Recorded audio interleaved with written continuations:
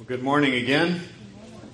We are continuing a new series we've just started called Why Jesus? And so what we're trying to do is we're trying to look at the common objections to the Christian faith. Last week we looked at the problem of narrow-mindedness. We talked about how the narrowness of Christian doctrine actually uniquely leads us to a place of broad openness, generosity in the way that we see people and love people, even people that disagree with us.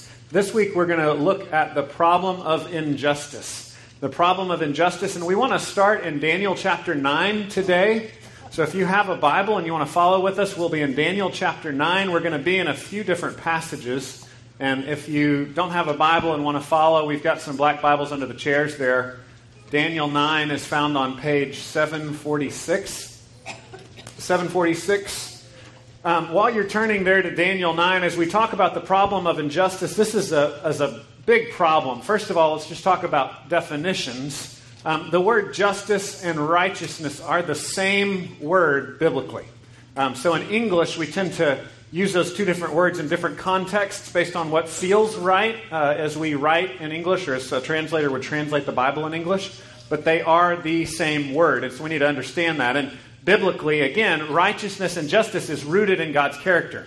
And so the biblical story, the biblical framework is that we're not just unless we're doing things like God does. So we have to look to Him to define what justice is, what righteousness is. We need His help to be righteous, to be just. On our own, we don't do a very good job of it. We kind of mess things up. And so there's this concept biblically of righteousness, of justice. It is rooted in God. It's reflected in His law, and He's the one that's going to help us to actually reflect Him, be like Him, and be just, and be righteous. There's also, I think, it's kind of helpful to look in the Old Testament. I'm just going to throw these out. We'll really spend most of our time in Daniel 9, but I'll just throw out these couple of definitions of justice from Deuteronomy, because I think we tend to define justice differently based on whether we are politically conservative or politically liberal in our country. And it's helpful to understand that both of those movements' definition of justice are somewhat rooted in the biblical framework, right? We might disagree with how they go with it, but they're both rooted. There's a nugget there that's true on both sides. And so here's what I would call the more conservative view of justice in Deuteronomy 16:19. Deuteronomy 16:19 says, "You shall not pervert justice. You shall not show partiality. You shall not accept a bribe.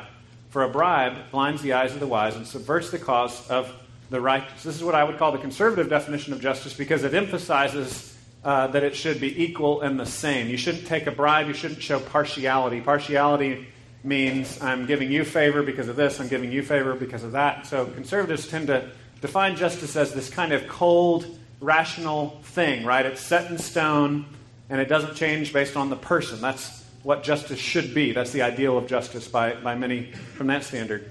And that is a biblical definition of justice. It should be the same, period, the end. It's always the same. It's universal. Deuteronomy 27 describes justice this way. Deuteronomy 27 says, "Cursed be anyone who perverts the justice due the sojourner, the fatherless, and the widow." And all the people shall say, Amen. And so there's this concept biblically that justice is something that's the same. It's written in stone. It's written in the Ten Commandments. It's written in God's law. Justice is due people. It shouldn't be different for different people. There's just a clear black and white, right and wrong. And then there's also the concept, though, that there are the weak. And those are the people that are particularly victims of injustice. And we need to watch out for them. And so biblically, part of justice is not just doing the right thing myself as an individual, right? I haven't broken any laws. I haven't done anything wrong, right? That's kind of individual view of justice. But it's also caring for those who have been abused. That's part of biblically caring for justice, is to step out of my own comfort circle and step into the comfort circle or the discomfort circle of someone who's been abused, who's been oppressed. And so Scripture repeatedly in the Old and New Testament reflects these kind of different categories of people. The sojourner, right? The foreigner. Watch out for the foreigner. Watch out for the fatherless. Watch out for the widow. Watch out for these categories of people who are weak, who are going to be more exploited by the wicked. We have to have special care to watch out for them, because for those of us that are strong, we're going to get justice. It's the weak that get exploited. And so we need to watch out for them. And so we need to understand that biblically, we kind of have to contain all of those things. If you want to study more biblical concepts of justice, I have 4 great books for you. We're continuing to sell the other books in the hallway. Well, not really sell because we're a church, right? So we're continuing to give to you for a suggested donation some books out there. So if you want those books, the Reason for God and Case for Christ, some of those books about apologetics are still in the hallway. These are books that are not for sale. These are mine. I've marked them up, so please don't steal them. But if you want to come look at them, you can come look at them. One is Tim Keller's Generous Justice. It helps you to understand how the gospel creates in us a generosity so that we look out for the justice that other people need. We're not just worried about our own justice, but we actually care about others. We care about the weak. Very helpful book. This one is called Good News About Injustice by Gary Haugen. And this one is written about the founding of the International Justice Mission, which is a mission agency that he started to try to help the oppressed in other countries. They're famous for setting free like teenagers that have been kidnapped and put into brothels. And they'll go in and they'll do investigative work and they'll get those girls set free. So literally setting slaves free and doing things like that. So it's a great organization and a great book. Also, if you're interested theologically in understanding the Old Testament framework for ethics and justice and how that's picked up by Jesus, this book is great. It's called Knowing Jesus Through the Old Testament by Christopher J. H. Wright. So this one is not to be confused with N.T. Wright, who's another author, but Chris Wright writes a great book, Knowing Jesus Through the Old Testament. Helps you to see the connection, right? A lot of times we just think of like, okay, Jesus came in, we threw out the Old Testament, started over again. He shows how really everything Jesus said was rooted in the ethics and in the justice of the Old Testament. And then finally, once we figure out that God wants us to help people that are hurting, we've got to figure out how to do it effectively, right? Because the Bible says, he who does not work shall not eat. We don't want to just throw money at people and enable them. We want to help them in a way that is sustainable, that is really helping them get up on their own feet. And so this book is really helpful. It's called When Helping Hurts. It's by Steve Corbett and Brian Fickert. The subtitle is How to Alleviate Poverty Without Hurting the Poor and Yourself. I can't recommend this enough if you're involved in any kind of social work or helping the poor or working with struggling people. It's a great book. And we've used that a lot in our work in Guatemala as well to kind of help us to think through what we're doing there. All right, so the problem of injustice, it's a real problem.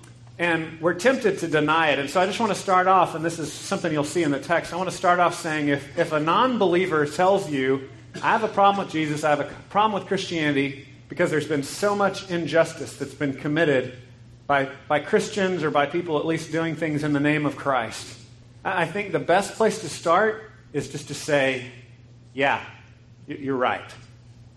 You're right. That's a serious problem. And horrible things have been done in the name of Christ. Now, if you get a chance to have a more nuanced discussion, you can say, well, I don't know that all those things were committed by true believers, right? And I don't think that really reflects the ethics of Christ, and there's a lot more that can be said. But I think it's important to start with, yeah, we're guilty. Christianity is uniquely among world religions a religion that says we're wrong. Like that's built into our faith. And we need to understand that. And we need to use that when we're communicating it with people. Because so often people see the cultural version of Christianity. The cultural version of Christianity is, I'm better than you, I'm a good person, and that's what it means to be a Christian. You're a bad person, I'm a good person. It's more complicated than that, right? The only way Christianity says the only way you can become a good person is by God breaking your heart and helping you come to face with the reality that you're not really a good person. Right? You're broken, you're needy, you need what Jesus has done for you. And that faith transformation, that recognizing your own lack of justice and your need for alien justice, alien righteousness that can only be received by faith. As you go through that, we call that being born again, and then that begins to change your heart, and then that begins to change your behavior. So we start to do justice based on an alien justice and alien righteousness given to us by faith.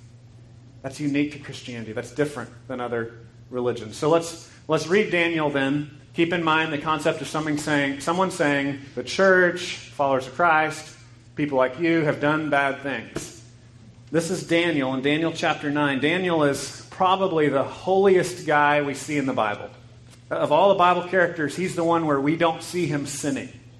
Pretty much everybody else in the Bible does all kinds of stupid, horrible, embarrassing stuff. But Daniel, he's just good pretty much all the time. Now, we know, because we understand, we have a right theology of humanity, we know he's a sinner too, but it's just important to point out that he's really the holiest guy we're aware of in the Bible, next to Jesus, of course, but he's this one character that always does right, and that helps us to understand what's going on here in this text. Look at, starting in verse 3, Daniel chapter 9, verse 3 says, I turned my face to the Lord God, seeking him by prayer and pleas for mercy with fasting and sackcloth and ashes. So basically they would just put on nasty clothes and sit in the dirt when they were trying to show that they were sad. They were broken before God. So sackcloth, ashes. Verse 4 says, I prayed to the Lord my God and made confession, saying, O Lord, the great and awesome God, who keeps covenant and steadfast love with those who love him and keep his commandments. We have sinned. Read that again. Okay, remember, holiest guy in the Bible. Verse 5 says, we have sinned and done wrong and acted wickedly and rebelled, turning aside from your commandments and rules. He goes on and says, we've not listened to your servants, the prophets, who spoke in your name to our kings, our princes, and our fathers, and to all the people of the land. To you, O Lord, belongs righteousness. Again, remember, it's justice. So to you, Lord, belongs the justice. But to us, open shame.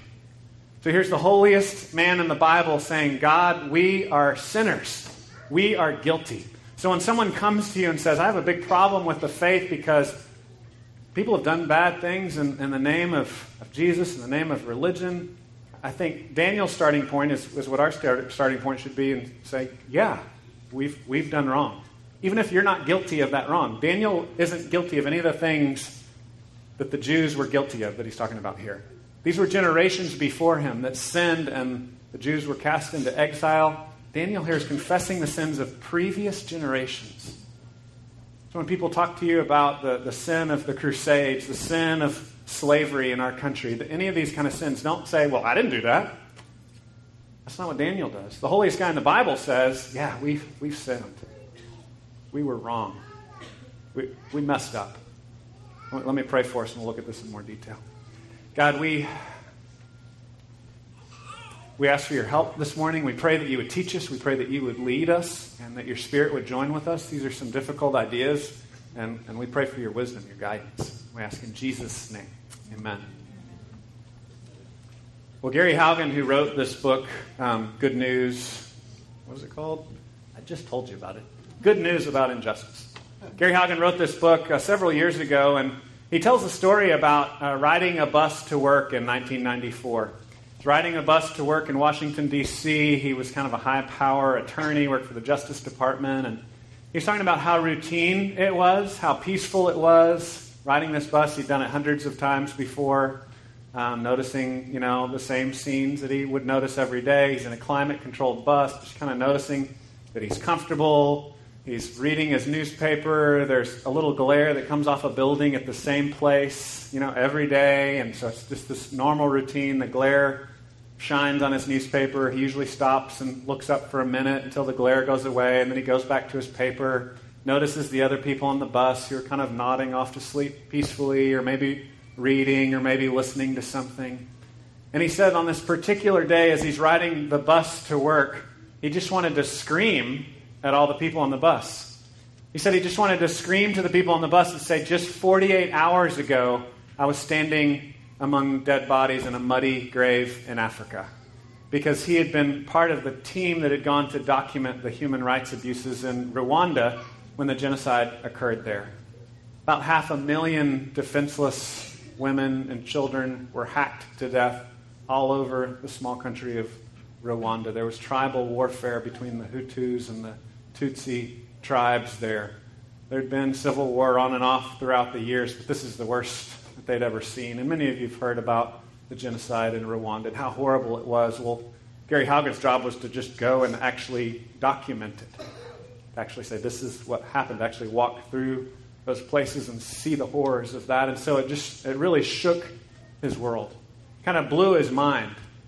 It brought him to such a place of brokenness, he kind of lost it and decided to start this Christian ministry, right? It broke him that much. He just felt like, I've got to do more to help people in the world. And so now their ministry, the International Justice Mission, does things to set free captives in other countries, to help people who are oppressed, who are the victims of oppression and injustice.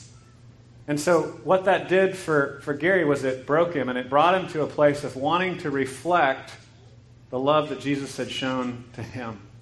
And I hope that we would kind of walk in the same way, right? We don't have the same connections as a Justice Department, UN lawyer person, right? We may not start the same kind of ministry. We might not do the same kind of thing. But we all should come to a place of brokenness from injustice. We should come to a place where we want God to use us to bring justice to those who don't have justice. That we want Him to push us out into the world to make changes, to make a difference. One of the things that was most horrible about this genocide in Rwanda is that the vast majority of the people on both sides were Christians. It wasn't like it was, the bad people of this religion killing the other people. It was Christians killing each other. And so again, when someone says, man, all these horrible atrocities have occurred in the name of Christ, we have to say, yeah, you're right. That's horrible. But Christianity alone has the ability to critique itself. Christianity alone starts off with a standing point that we've got a serious problem and only God can come in from the outside to fix us. We can't fix ourselves. And so the first thing I want us to really dwell on is that biblical truth that we see in the gospel. So the first thing I want us to see is that Jesus defeats injustice. So yes, there is a universal justice problem, and only Jesus can fix it. And so I want us to flip over to Romans chapter 3. I believe the attitude you see expressed by Daniel is a Christ-like attitude, and the nuts and bolts are displayed in the gospel. The nuts and bolts we'll see in Romans 3. If you flip over, it's on page 941 in the black Bibles, or 940. Romans chapter 3. We'll start off in verse 9, and we'll look at how Jesus defeats injustice. Again, remember, justice and righteousness are the same word. Again, I think in English we tend to think of justice as more of a legal term, and we think of righteousness more as a personal term, but biblically they're the same. So in our personal lives, we should personally and individually do right and discern right from wrong, but also we should be concerned about systemic righteousness. We shouldn't have systems that oppress the poor and hurt the weak. We should systemically have righteousness and individually have righteousness. Here, Paul is focused on the righteousness problem in the world, and he starts off in chapter 3, verse 9. What then? Are we Jews any better off? No, not at all. What is he saying? So let me pick up the context a little bit. Chapter 1 was talking about how bad the pagans are. Right? So we're church people, so we can join in with them. Yeah, those pagans are bad, right? And Paul turns it on us, the religious people, and says, and you are too. Right? Having the law, having God's truth isn't enough to make us good. We need God's internal spiritual transformation. So that's what Paul is always hammering home. Religion's not enough. Having the law is not enough. Having God's revealed will is great. It's a blessing, but it doesn't change you. The law doesn't change you. Only Jesus changes you. So Paul's going to go on here. He's saying, so yeah, the pagans have the problem, and the Jews have the problem too. Religious people, rebellious people. We've all got the same problem. Us religious people, we just hide it better, right? Rebellious people are just more honest about their problem. But we all have a righteousness problem. So what then? Are we Jews any better off? No, not at all. For we have already charged that all, both Jews, those with the law, and Greeks, those without God's law, are all under sin. As it is written, none is righteous, no, not one. He's not quoting from the Psalms, and what's fascinating is this psalm is repeated. It's like David's favorite psalm, so he does it twice and he gives it different endings. So reading this, just understand, this is so important to David, he's put it in the psalm book twice.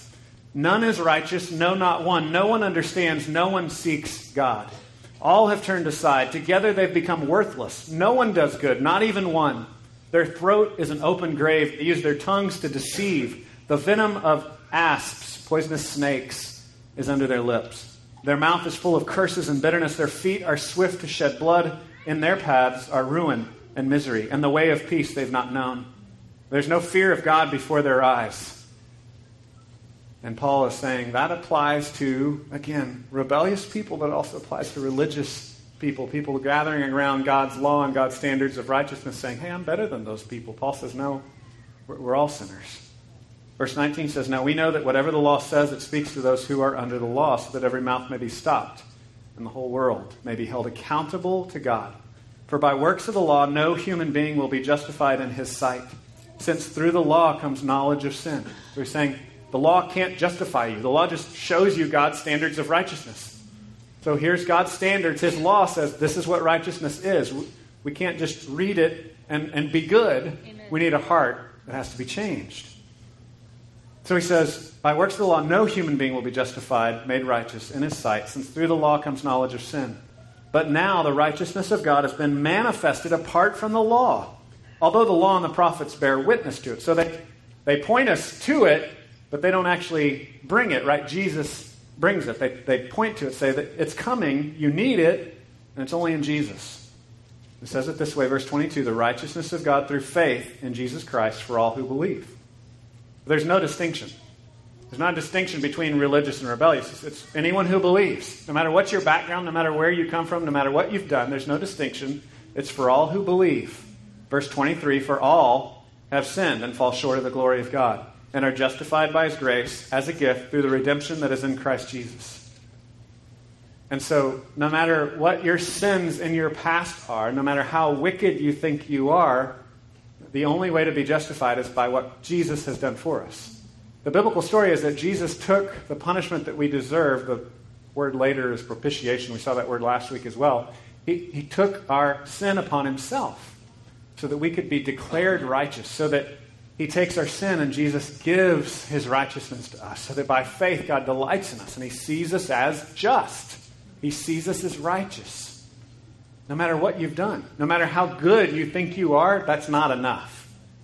Only Jesus' goodness is enough. For all have sinned and fall short of the glory of God. Even those who don't think they've sinned too, and that's what Paul is trying to communicate here, whether you're religious or you're rebellious. It says in verse 25, Jesus Christ whom God put forward as propitiation, the one that makes God favorable towards us by his blood, to be received by faith. This was to show God's righteousness, because in his divine forbearance he had passed over former sins. And so this is saying, basically, God lets the world keep going.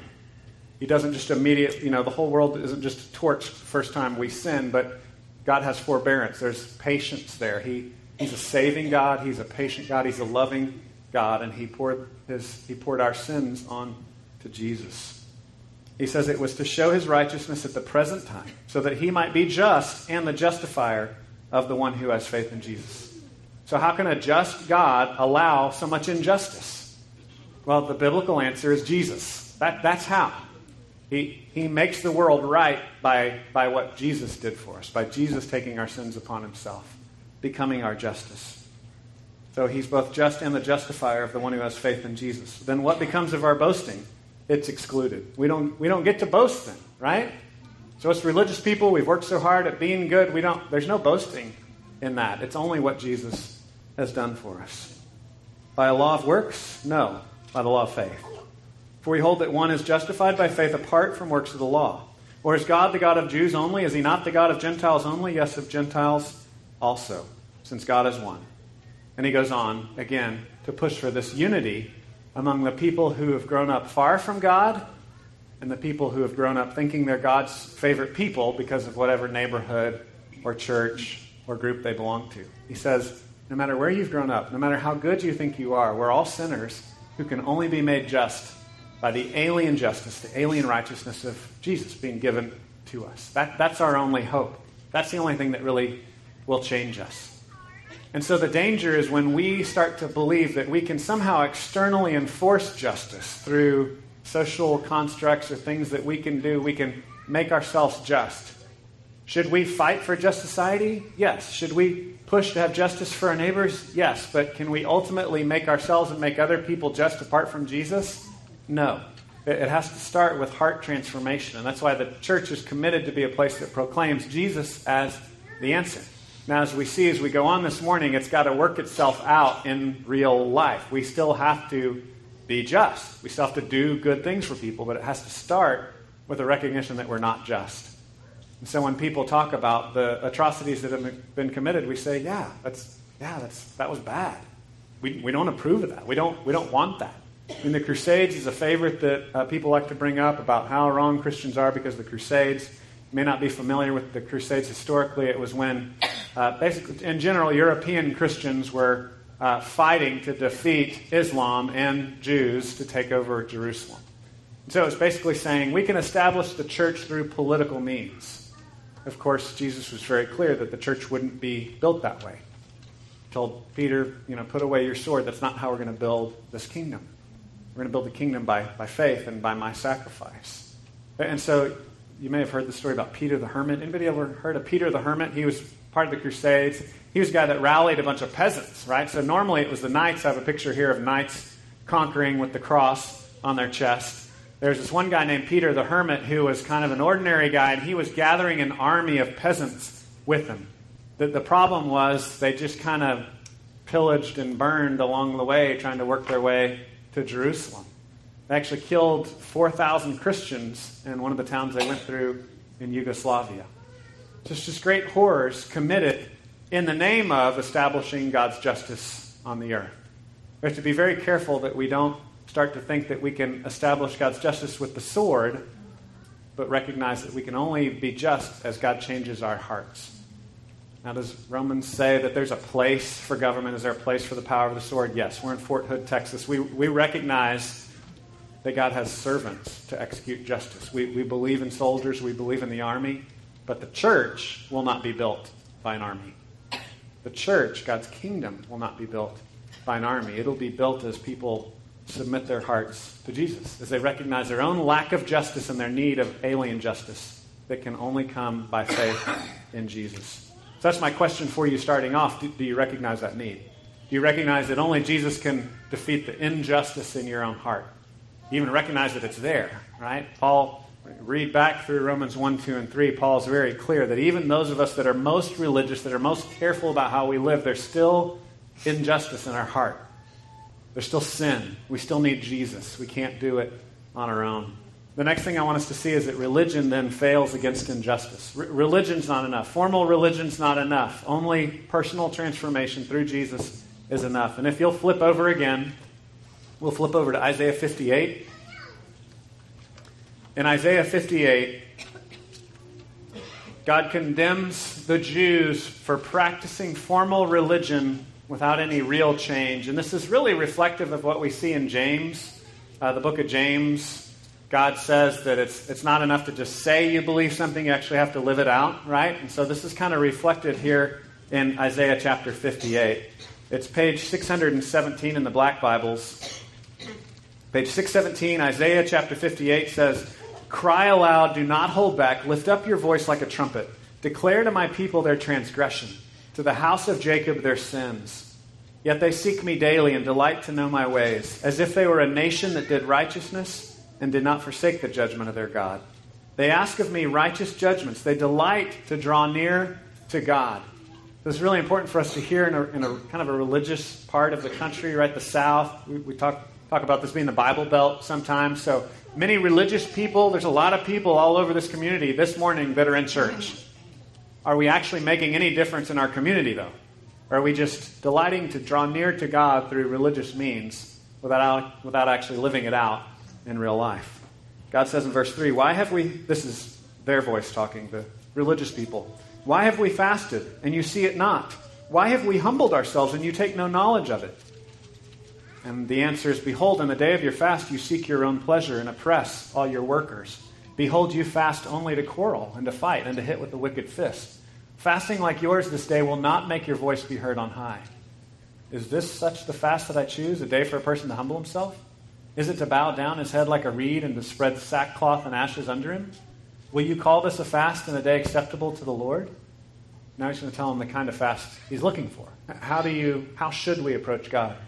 It says in verse 6, "Is not this the fast that I choose, to loose the bonds of wickedness, to undo the straps of the yoke, to let the oppressed go free, and to break every yoke? Is it not to share your bread with the hungry and bring the homeless poor into your house, when you see the naked to cover him, and not to hide yourself from your own flesh? Then shall your light break forth like the dawn, and your healing shall spring up speedily. Your righteousness shall go before you. The glory of the Lord shall be your rear guard. When the church just does worship, but doesn't actually do anything for hurting people, this weird kind of disjointing thing happens. There's this kind of crumbling that starts to take place, where people see through what we're saying and they see through what we're practicing.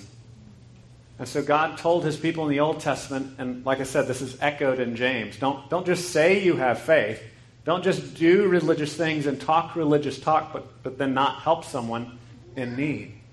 He said it should be reflected in how we live.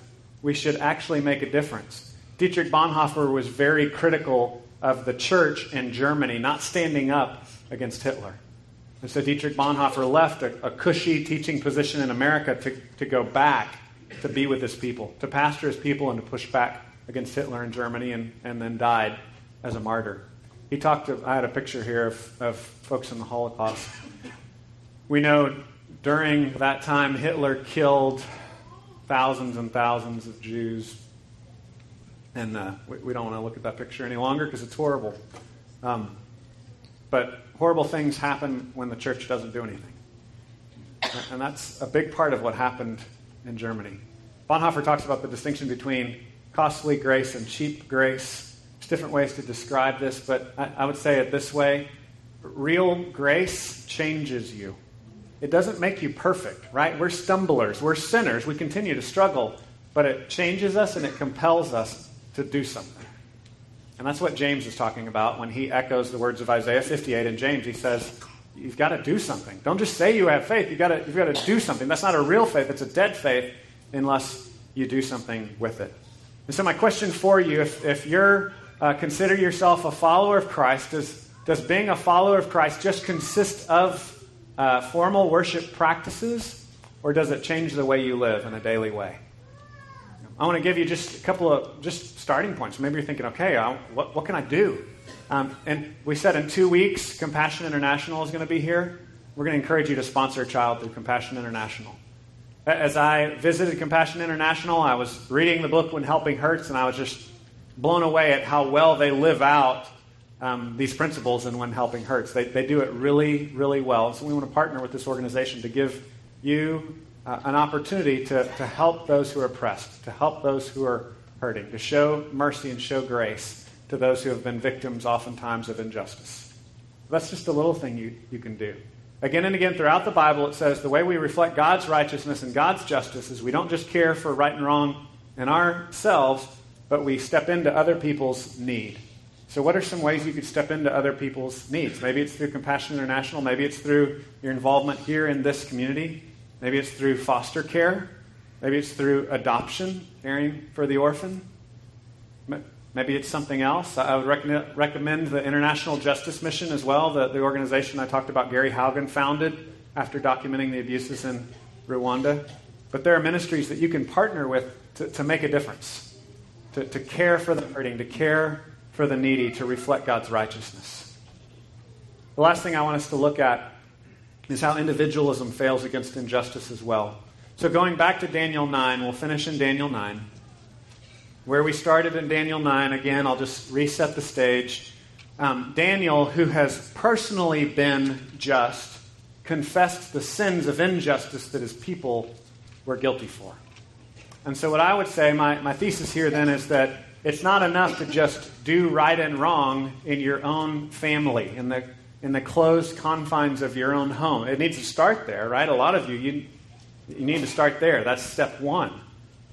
But if we're going to reflect what Jesus is like, we're going to step out of our comfort into the messiness of other people's brokenness. And this is going to look different for different people. I can't dictate how that looks, but like I said, again and again in the Old Testament, it talks about the concept of caring for the orphan and the widow. Caring for the people who are going to most commonly be the victims of injustice. As we step in and partner with them, those of us who have resources, partner with those that don't have resources, then we're going to reflect to the world what God's justice is like. And our country, I think, is arguably the best country in the world. Thankful that God brought me up in this country. Some incredible blessings of being here. But with those blessings come incredible responsibility, right? In our country, we were founded on this idea of individualism, which I think makes for some really good political theory, but it doesn't work as well for practicing the daily Christian life. So I want us to understand that distinction. We may be very proud of our country's founding, and it may be the best country in the world, but it's not the same thing as Christianity. They're not the same thing. They're two different things. We need to be able to see those as two different things. One is a construct that may be a really good construct, and the other is our faith. And our faith is not individualism. Individualism and all the blessings of that kind of view of law was a part of our founding, and it's good in some ways for justice, but it's not good when it's how we live our daily life as Christians. And so I'm just going to read again Daniel 9, starting in verse 3. He doesn't just see himself as an individual. He roots himself in the community. He says, I turned my face to the Lord, seeking him by prayer and pleas for mercy, with fasting and sackcloth and ashes. I prayed to the Lord my God and made confession, saying, O Lord, the great and awesome God who keeps covenant and steadfast love with those who love him and keep his commandments. We have sinned and done wrong and acted wickedly and rebelled, turning aside from your commandments and rules. We've not listened to your servants, the prophets, who spoke in your name to our kings, our princes, and our fathers, and all the people of the land. To you, O Lord, belongs righteousness, but to us open shame. Daniel is very clear that he's not just this outside observer. He's not just this holy guy standing on the outside critiquing culture, saying, you're bad, you need to do this, you need to do that. He steps into it. What I want you to see is how Daniel is mimicking what Christ does there. And it says in Philippians that Jesus left the comforts of heaven and he entered into our world to save us, to take our sin upon himself. So Daniel here, arguably not guilty for any of the sins he's confessing. But he's taking them before God. He's acting in a priestly way. He's coming before God saying, I'm a part of this people and we've sinned. So when a non-believer says, man, Christians have done bad things and in the name of Christ been unjust, committed injustices, you say, yeah, you're right. And we should work to correct those things, right? We should work to help those who are hurting. We should work to help those who have been victims of oppression. And as we do that, then we actually reflect what Jesus is like. Then we start pointing people to God's righteousness. It's an alien righteousness. Leslie Newbigin talks about the legacy of individualism and kind of the thought of Kant and Descartes that led to a lot of the thinking that was the founding of our country that I referenced earlier. The danger of that is that we would think as individuals, or we would think in a kind of a pure, cold, logical way that we can stand on the outside and make right judgments, apart from being a part of God's people, apart from being transformed spiritually by Jesus. And the problem is we're just not that objective. Newbigin talks about this critique, and he talks about it as like this floating eyeball. It just floats out in space. Kind of gross, right? An eyeball should be a part of the body. It's connected to a person, right? I mean, it lives in community with the other members, and we can't, through cold, pure reason, just sit on the sideline and critique culture and critique others. We have to be a part of community.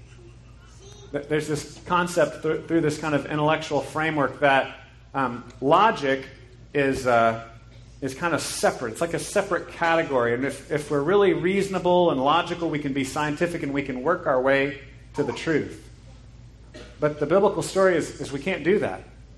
When we're standing on the sideline doing it on our own, our logic gets bent. It gets taken off track, and the way Romans 1 says it, we begin to worship created things instead of the Creator. And our logic goes a little haywire. If you want a really logical system is Nietzsche's nihilism. You ever studied Nietzsche? Anybody read Nietzsche? It's scary. I mean, he's the foundation that led Adolf Hitler to do a lot of what he did. So that's really where pure, cold, independent human logic leads. We have to submit ourselves to the community. We can't be individuals standing off on our own. We have to submit ourselves to God and who He is and what He's done for us through Jesus, and then He'll transform us and make us the kind of people that are like Him, that wants to enter into the pain of others, that wants to enter in to help when other people are hurting. Again, I would ask you to just pray this week, like, God, what would you have me to do this week? What would be a next step. Like I said, there's some simple steps you can take. In a couple of weeks, we'll give you an opportunity to work with Compassion International. You may be a part of city government, where you can just be a representative for justice. You can just look out for those that are weak in the way that you execute city government. Some of you are educators, and you're working every day to help people that are hurting and in bad spots. I don't know what sphere of influence God has you in, but God would have you represent His justice, His righteousness wherever you go. So God may be calling you to adopt, maybe calling you to keep foster kids. He might be calling you to sponsor a Compassion Kid or become a partner with the International Justice Mission. God may be putting something in your mind right now, calling you to something that I've never even thought of. But pray and ask Him, God, what would you have me do this week? How could I be like you this week? How could I, by faith in Jesus, by the alien righteousness that you give me through Jesus, be a representative of your justice this week? Let me pray for us. God, we thank you that you love us. We thank you that you transform us to be more like your Son. I pray that we would not have a dead faith that James warns us about, but we would have a real and living faith that looks like something, that makes a difference. We pray this in Jesus' name. Amen.